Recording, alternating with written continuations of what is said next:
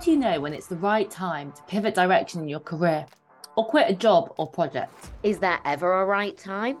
And if something isn't working for you, how do you decide on your next step? This week, we sit down with Nikki Elliott, host of brand new podcast Women's Business and founder of Wilder Ones. In a world dominated by the Instagram facade, Nikki's honesty around the realities of a non-linear, multifaceted career and life journey is so refreshing and very much needed.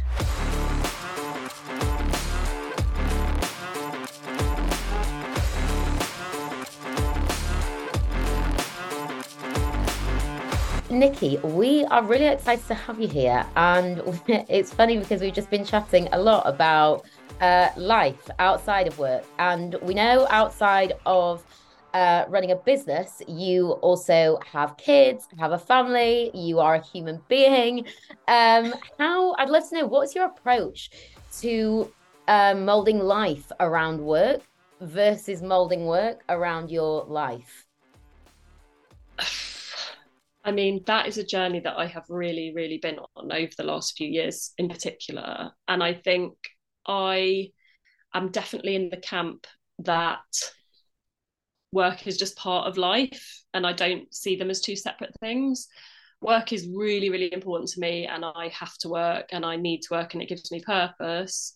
But what I do has changed and evolved with becoming a parent, like you mentioned. And so I think for me, I'm very much about molding them around each other, really, and depending on, where I want my focus to be, and also being really careful about how I talk about work to my kids, because I want them to know that work is part of life. It's a fundamental thing. You can love it. You should love it. You should aim to make it part of your life that you enjoy. And even just this morning, my husband was leaving to go into work early, and generally he's around a lot and he works from home, so we're really fortunate. But the last couple of days he's been away and then he was back and then he left again super early, and my daughter was like, why is daddy leaving again so soon?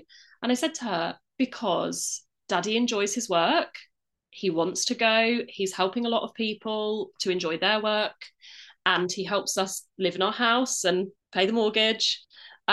So off he goes, have a great day, daddy. And I really tried to reframe that so that there wasn't this like, look, I've got to work, love. I've got to. Not that you've got to make sure they know that it's something that you want to do. I love that. For me, it's that. Yeah, it's very much molding them around each other. I'd love to ask as well, do you think having kids was a very pivotal thing in kind of the evolution of your attitude towards work and life, or has it been fairly consistent throughout? Yes, big fat yes. It's like having kids like blows your life up and it makes such fundamental differences. And whether you want to change your working situation obviously depends on if you're able to, because some people just can't afford to change jobs.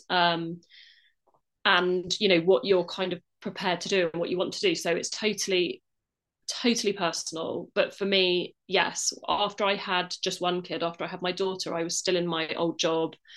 I used to commute 2 hours each way to get into London, worked, a kind of 9 to 5. I was out of the house for like 11 or 12 hours a day, didn't see much of her at all on my working days. After I had my son and I then had 2 kids and kind of 2 variables, the balance just really tipped for me, where I was like, I don't want to be that far away from them. I always had it in my mind every single day when I went to work, when I just had my daughter, what if she gets sick? What if she's ill? What if she needs me? And I'm like 2 hours away from her at least, because I've got to get out the door. And I was actually lucky that broadly she was okay, but it didn't change the fact that it was in my mind every single day, and that is very, very sort of draining mentally and emotionally. And I think that after I'd had my son, he was born just before the pandemic, so I was on mat leave with him through it. Obviously work changed for everyone during that period, and the prospect of going back to that pattern, which is what was basically required, just felt barbaric to me at that point. So yes, they have changed everything for me. You mentioned it there, but you had a career which required you to be in London, to be working in the city. Can you tell us a little bit about what your career journey has looked like and when it started changing and the pivots that it's been through? Yeah, I mean, I, like a lot of people, I think, fell into what I used to do. So I, did a degree completely unrelated. And then I graduated when I was 23 because I had taken a gap year and then a 4-year course because I studied French. So by the time I graduated, I thought I was really old. And I was like, shit, I need a job now. And a friend of a friend was working for a small events company in Covent Garden, and they needed a summer temp. It was like 50 quid a day, help out. And I knew her from like going out on nights out at uni. And I went in, met her and my then boss. And he was like, okay, do you want to come upstairs and work now? Or hang on a minute, take my credit card, go and buy yourself a laptop. I was like, what? This is amazing. And I just started and I really enjoyed it. I am an organizer in my nature. So I really enjoyed events and putting things together. And quite quickly, I was like, oh, I really like this. I need to turn this into a permanent job for myself because I like it and I want a salary and I want to move into London with my friends. So I kind of set out to make myself indispensable. And I did that partly through, hopefully being good at the job and also very much aligning myself with him. We did really get on, and I sort of became his unofficial PA at the same time, like really helped him out with some of his diary management and stuff, and kind of became his like right-hand woman basically.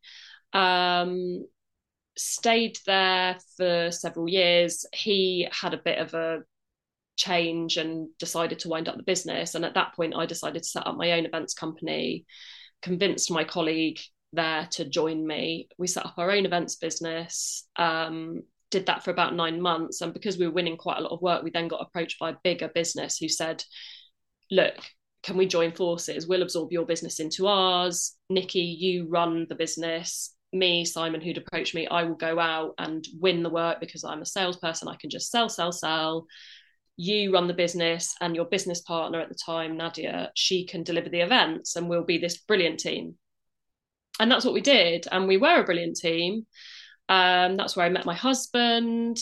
And I did that until, after I had my daughter, but that business grew a lot over the course of that time. So that was like 2011, 2012. And when I left, it was like 2021. So it was, a good decade later, basically. And that business had evolved loads. So, essentially I was in events, but I also stopped working in events and went more into the kind of strategic side of the business, worked in operations. By that time, it had become a group of companies. So I was working across the group. So it was completely unrelated from anything I then went on to do when I set up my next business. And can you just tell us a bit about that? Like what led you to set up the next business? I'm a stupidity, I think, like blind faith, naivety. So I have 2 kids. I have one of each. I have a girl and a boy. And in the pandemic, at home, I was getting frustrated about the fact that very few of my daughter's clothes could be handed on to my son because she wore like girls' clothes and he needed boys' clothes. So I just had this idea in my head of starting a unisex kids clothing brand. It was completely random. I had absolutely no experience in fashion, design, anything like it. But I had an idea in my head for some really cool unisex designs. And I just used all of his nap times, all of the downtime on my mat leave to like educate myself about how to, work with factories and get the actual designs done and drawn up, the technical drawings, all of that. And then in spring 2021, I launched that, which over the course of the next year kind of evolved into just being a women's wear brand. Because the kids wear was really popular and great, but it was all ethically made, organic, because that's really important to me. But that meant the price point was higher and it was a harder sell. And I did start making a little bit of women's wear originally as a kind of matchy thing. But the women's wear was the thing that really set people on fire. And it became obvious to me that that was the only way to kind of actually make that brand viable and continue with it. So I dropped the kids wear, I carried on with women's wear, and it was only really at the beginning of this year that I wound that business up and pivoted again.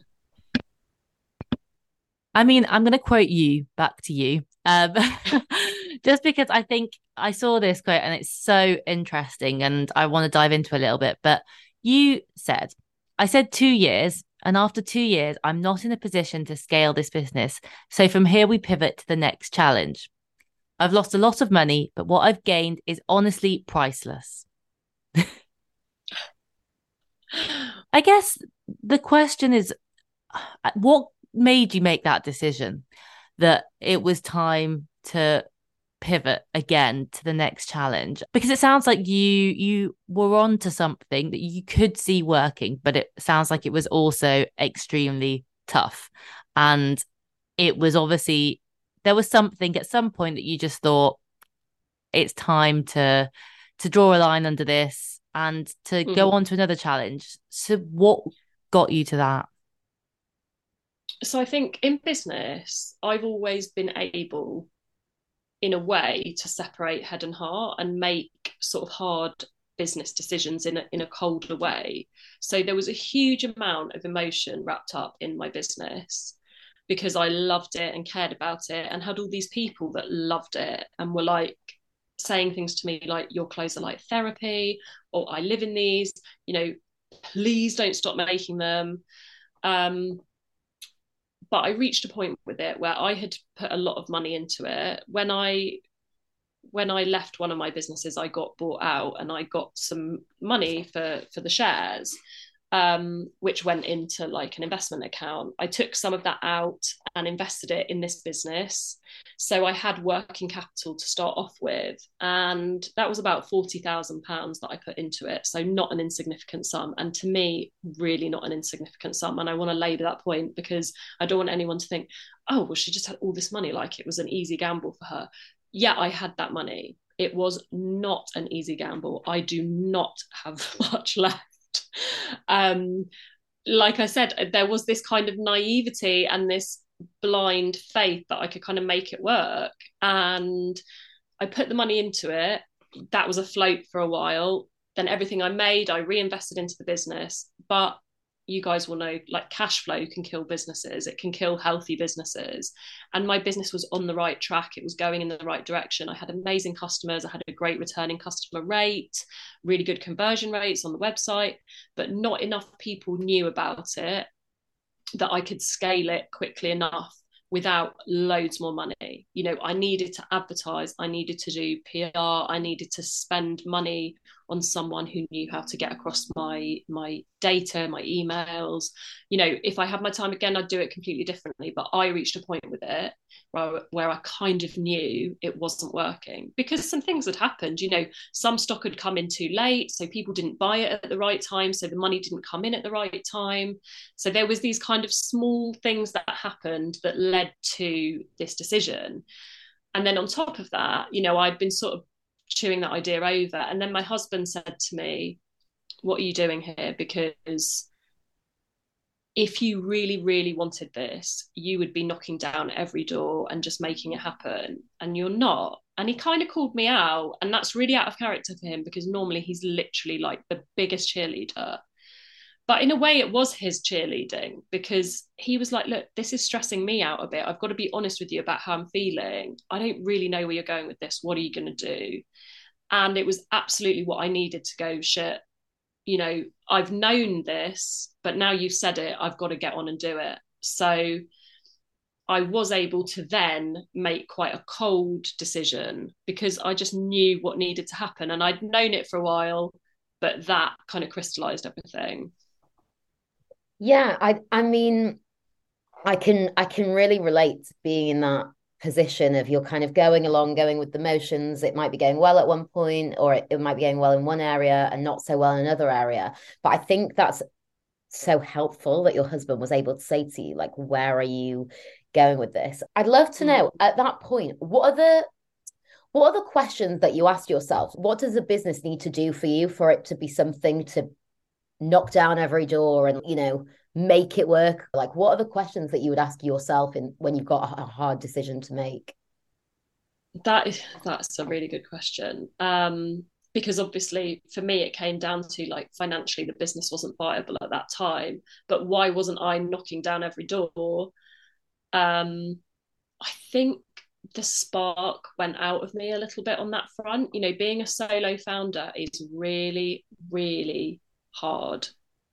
It's amazing and rewarding, but it is lonely, it is hard, and you doubt yourself constantly. And obviously we all have our own skills, and I have a particular set of skills, to quote Liam Neeson, and not skills in other areas. And, those come into sharp focus when you're running your own business. You know what you're really, really good at, you know what you're not, and you outsource what you can and what you can afford to.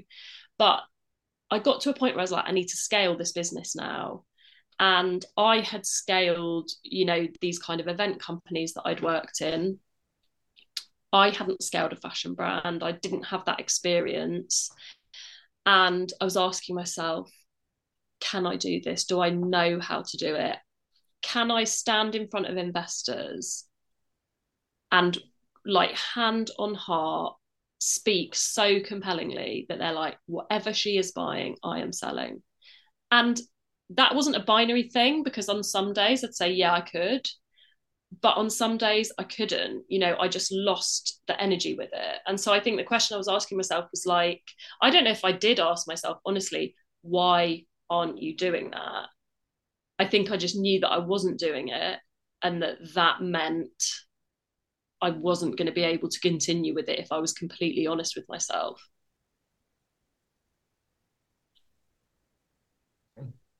Yeah, I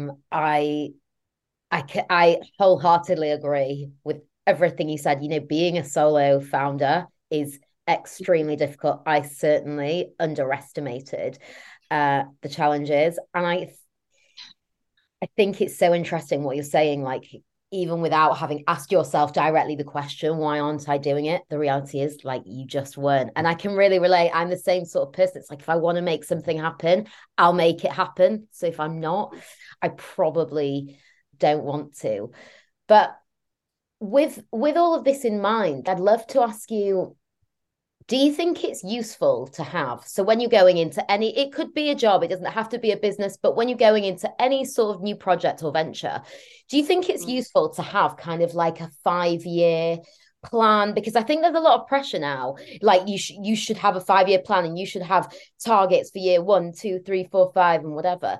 But I guess listening to you and knowing from my experience, it's clear that, like, a lot of stuff you just don't know until you kind of suck it and see. Like, you don't know how it's going to go. You don't know whether it's going to be right. Do you think it's good to have some sort of like North Star 5-year, 10-year plan? Or do you think it's better to just go with the flow when it comes to business and work and just kind of see where it takes you? I think it's great and important to have a plan. I think it's of fundamental importance to be prepared to deviate from that plan. Like, having a plan is great. Having a plan is useful. It gives you maybe it gives you that purpose or an idea of where you might be going. But if you do not have the innate ability to go with the flow, I think you're kind of screwed, because, in my life, I'm a planner. I'm literally, if we're going on a day out, I'm like, what time are we getting there? What time are we eating? What time are we leaving? We don't want the kids to fall asleep in the car. I'm like minute detail. But with my business, I have a weird ability to go with the flow. And I think that is because what's happened over the last couple of years, I couldn't have possibly predicted where I am now. And therefore, I don't really want to predict where I might be in 2 years. I just want to do what's serving me now and what I'm enjoying now and what speaks to me now, because that's all I have. That's the reality. Yeah, I'd love to ask, have you always been fortunate enough to have that attitude, or has that got easier as you've had more experience? Because I struggle to sort of let it be when it comes to work. And I'm sure that would serve me better. So, yeah, I guess my question to you is, and I'm hoping you're going to say yes, is like, do you think that's got easier and you relaxed into it more with experience? Or do you think that's something you just kind of have to sort of drill into yourself? Listen, completely, yeah, it gets easier because, not only does your business change, but you change. So why would it be the same thing all the time when you're not the same person? We spoke about me being a mum. Like that changed me so fundamentally. The financial position that I'm in now has changed me again.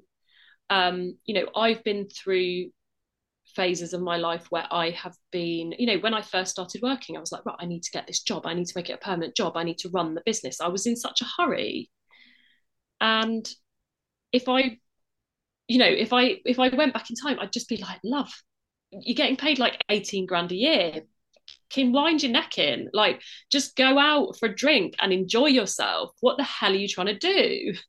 But as you get older, your focus changes, your perspective changes, and kids have changed everything for me because I am what I would describe as a control enthusiast. Okay, trying to reframe. Love that. I And think we've just coined a new term right here. I've never heard that one before, but that's brilliant. yeah, okay, so that is me completely.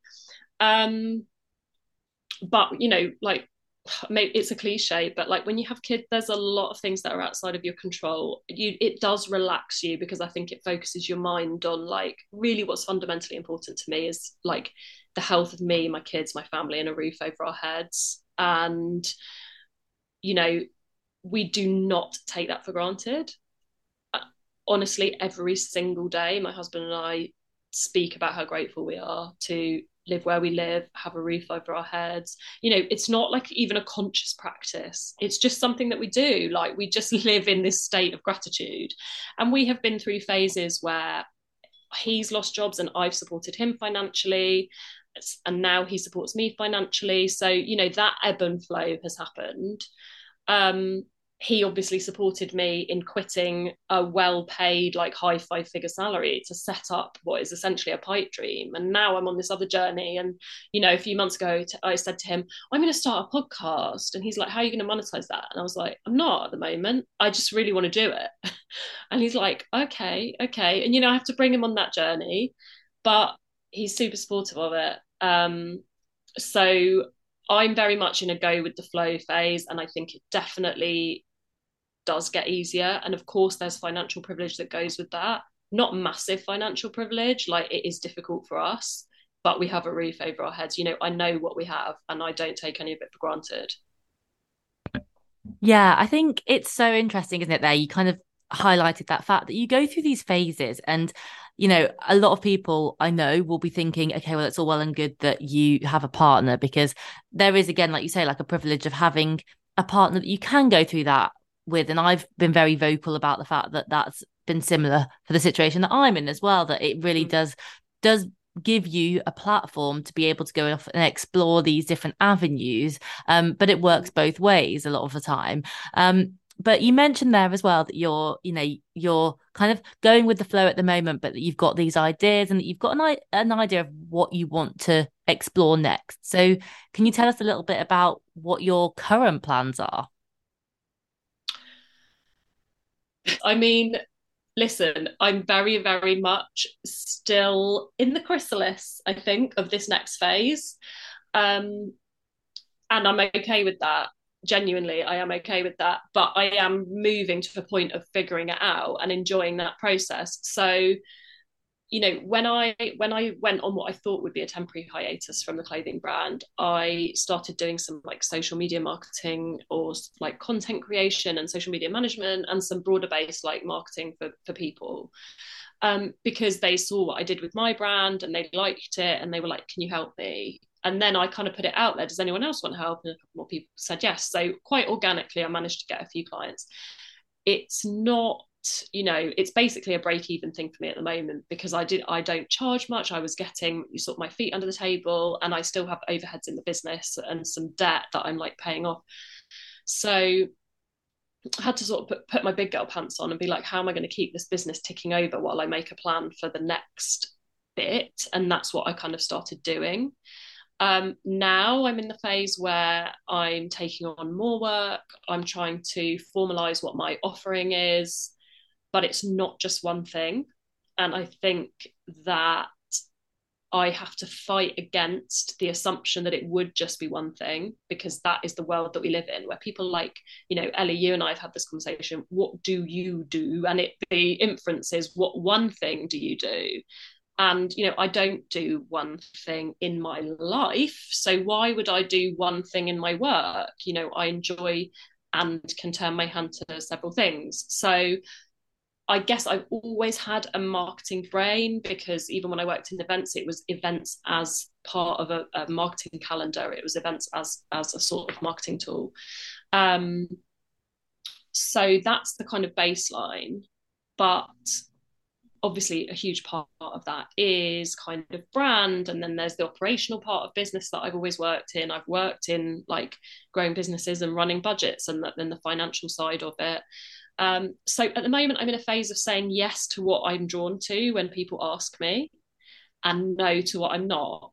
And that's something I'm still figuring out. I'm trying to figure out, of the work I've done recently, what has really filled my cup and what have I enjoyed and what do I want to do more of, what just doesn't really turn me on and I'm not interested in doing, and kind of shaping what my offering is as a result of that. And then launching my own podcast as a side project was something that I was super passionate about. I felt that I had the privilege of time to work on it, because obviously it's super like time consuming. But there were conversations that I really wanted to have that I thought were really important, for other people to hear, for my kids to hear, when the time is right, to hear women talking about work. So, it's kind of, it's several things at the moment, but I'm getting to the point of like starting to plait those threads together. And I think I've got a lot to offer in the kind of small, I hate saying small business, in the independent business space, because I've always worked in small sized independent businesses, and that's what I'm really passionate about. And I think that's where I can identify a lot of things and help people, because a lot of people start a small business just because they love making X product or they want to offer this service, but they don't have the experience that I've got of actually being in businesses and building them. So yeah, I'm just trying to say yes to what I want to say yes to.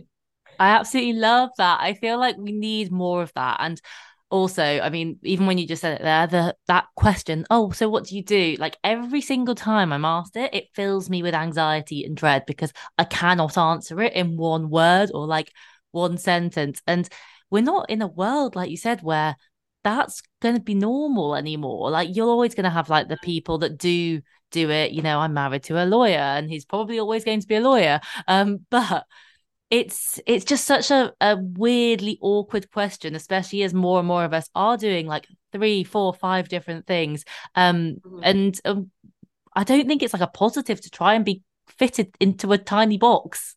We need to burn the elevator pitch, the concept of the elevator pitch.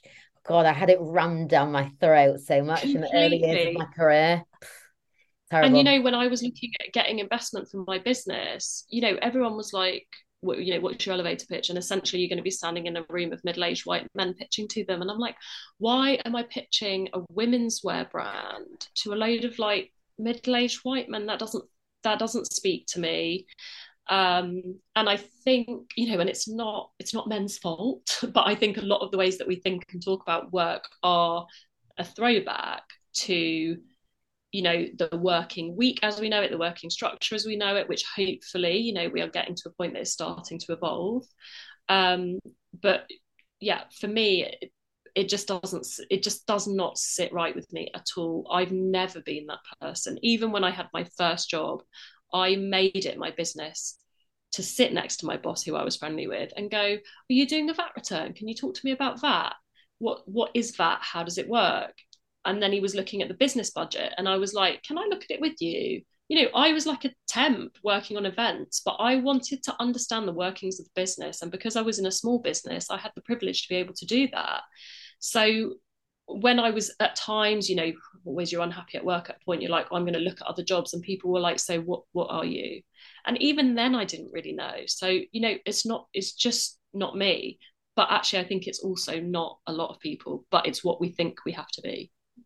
Yeah, Yeah. and I mean, God forbid you should take any time off work, I've experienced, and then people ask you what you do, and it's if you've had kids or something, then you can say I've taken some time off to have kids. If you've just taken some time off, and people say, "What do you do?" Nothing. Like that's a tough one. I But know. And why don't they just ask you, like, what do you like doing? Yeah, yeah. Like, why? How do That's, you spend your time? yeah. exactly. How do you spend your time? What are your hobbies? What's your favorite food? What kind of places do you like to eat? What kind of holidays do you like to go on? There's so many questions you can ask someone. And Ellie and I had this exact conversation. Um, there's a total lack of imagination. So people's default is like, what do you do?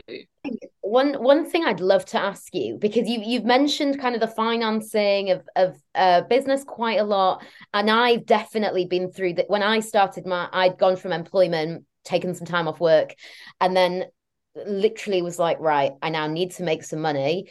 I don't really want to go back into employment. So I'm going to try something on my own. And loads of people around me said to me, you absolutely can't do it. You need to have 50. Do you have 50 to 100 grand in the bank? And I was like, no, I've got about 3 months worth of rent and bills. That's the reality of my life. And they were like, well, do you have like a partner or someone who can support you? I was like, no. They were like, well, what are you going to do if it doesn't work out? And I said, well, look, if in 3 months the money's run out, then I'll go get a job, but I'm going to try it. So that's been my approach. And I'm glad that I did it. But, And you're still here. You're still here I'm a lot later still, than 3 months. listen, I'm still here. It's been a lot longer than 3 months, but I can really relate to what you said about kind of when you were talking about I'm in a similar position where I don't have huge amounts of cash that I could use to employ somebody or a great PR team or a great marketing team or build my brand. It's much, much slower. So I'd love to know, with your experience now, whether you would approach any sort of business or new venture differently, and whether you think it is important to have a big amount of cash in the bank to really go at, or whether actually you think, look, if you've got an idea, run with it and you'll find a way to work through any cash flow issues.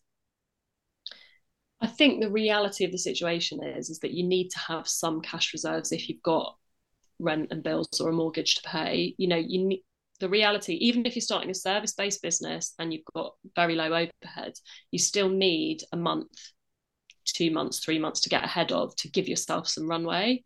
So, if you are in a more secure financial situation where you've got a partner, then great. If you haven't, I think the reality is you need something, but I don't think you need a grand plan. And I think that is a default position for a lot of people, speaking from their own fear, because they would never do what you're about to do.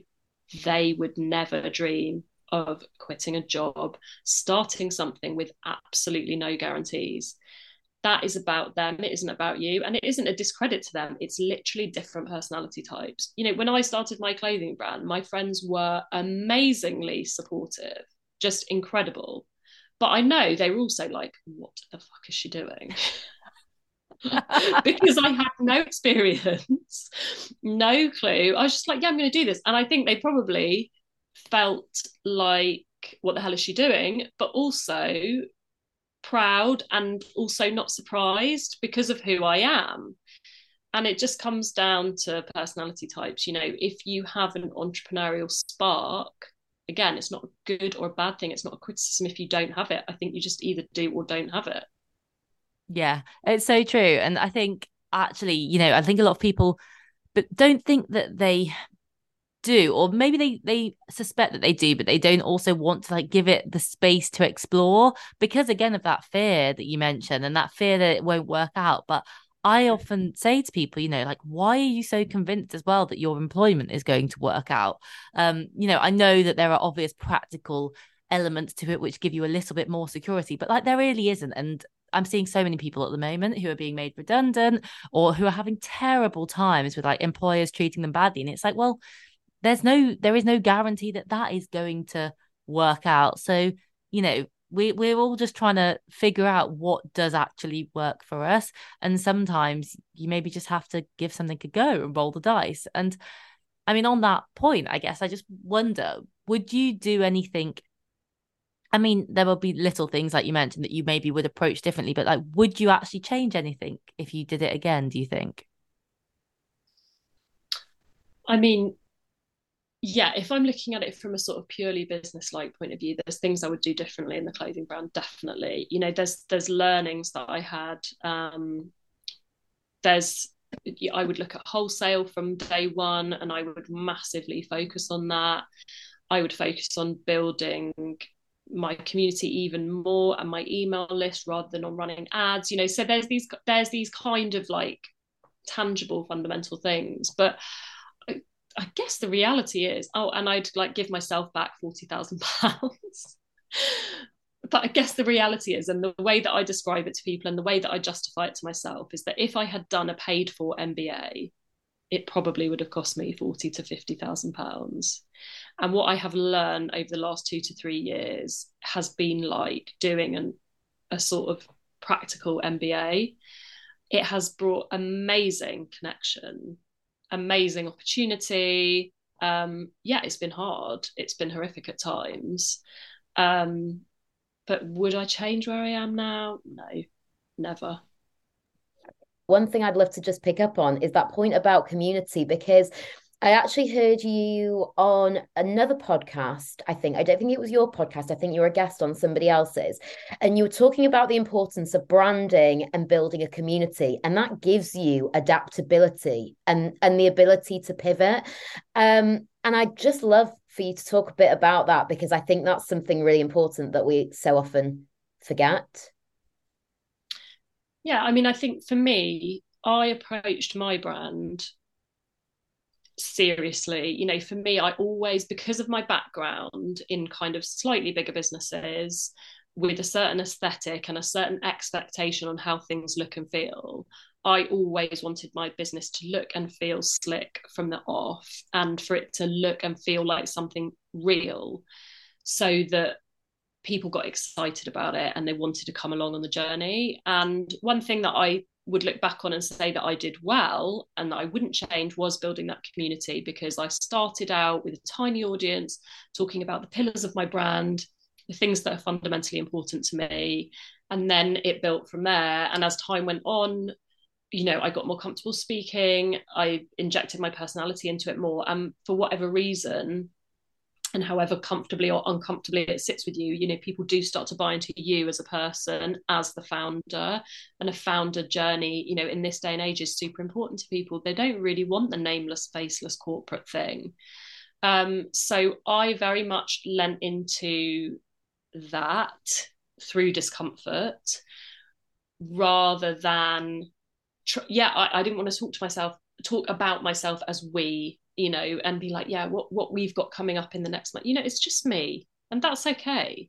One day it might have been me, it might have been we, but right now it's me. So let's call a spade a spade.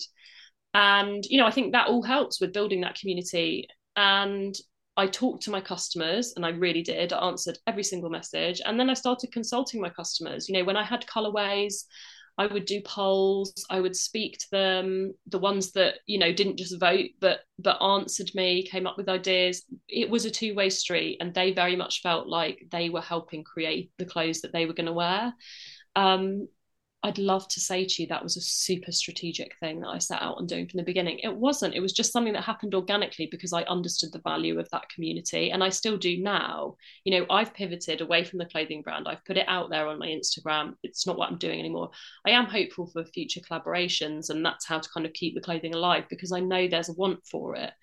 But for now, what I'm using my platform for really is just kind of like me being my usual idiotic self, talking about my podcast, and not too much about work, because I don't think that's what my core audience is there for. The people that have stayed are the people who are kind of on the journey with me for whatever reason. They have just bought into that, and I can't interrogate that too much.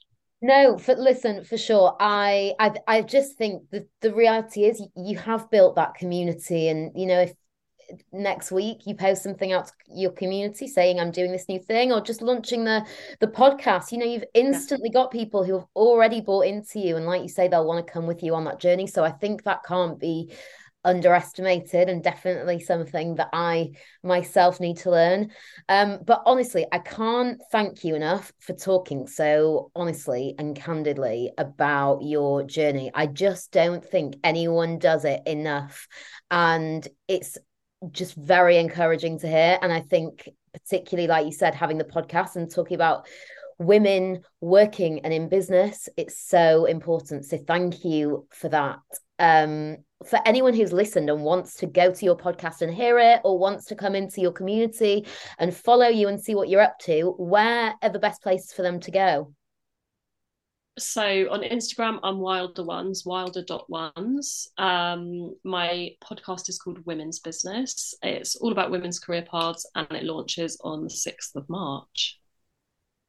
It's so soon as well. And by the time this is out, then you will be able to go and listen. So we will link to Women's Business in the show notes as well. But thank you so much, Nikki. It's been brilliant chatting to you, and we're excited to follow as part of your community and see what happens next. Oh, thank you so much for having me.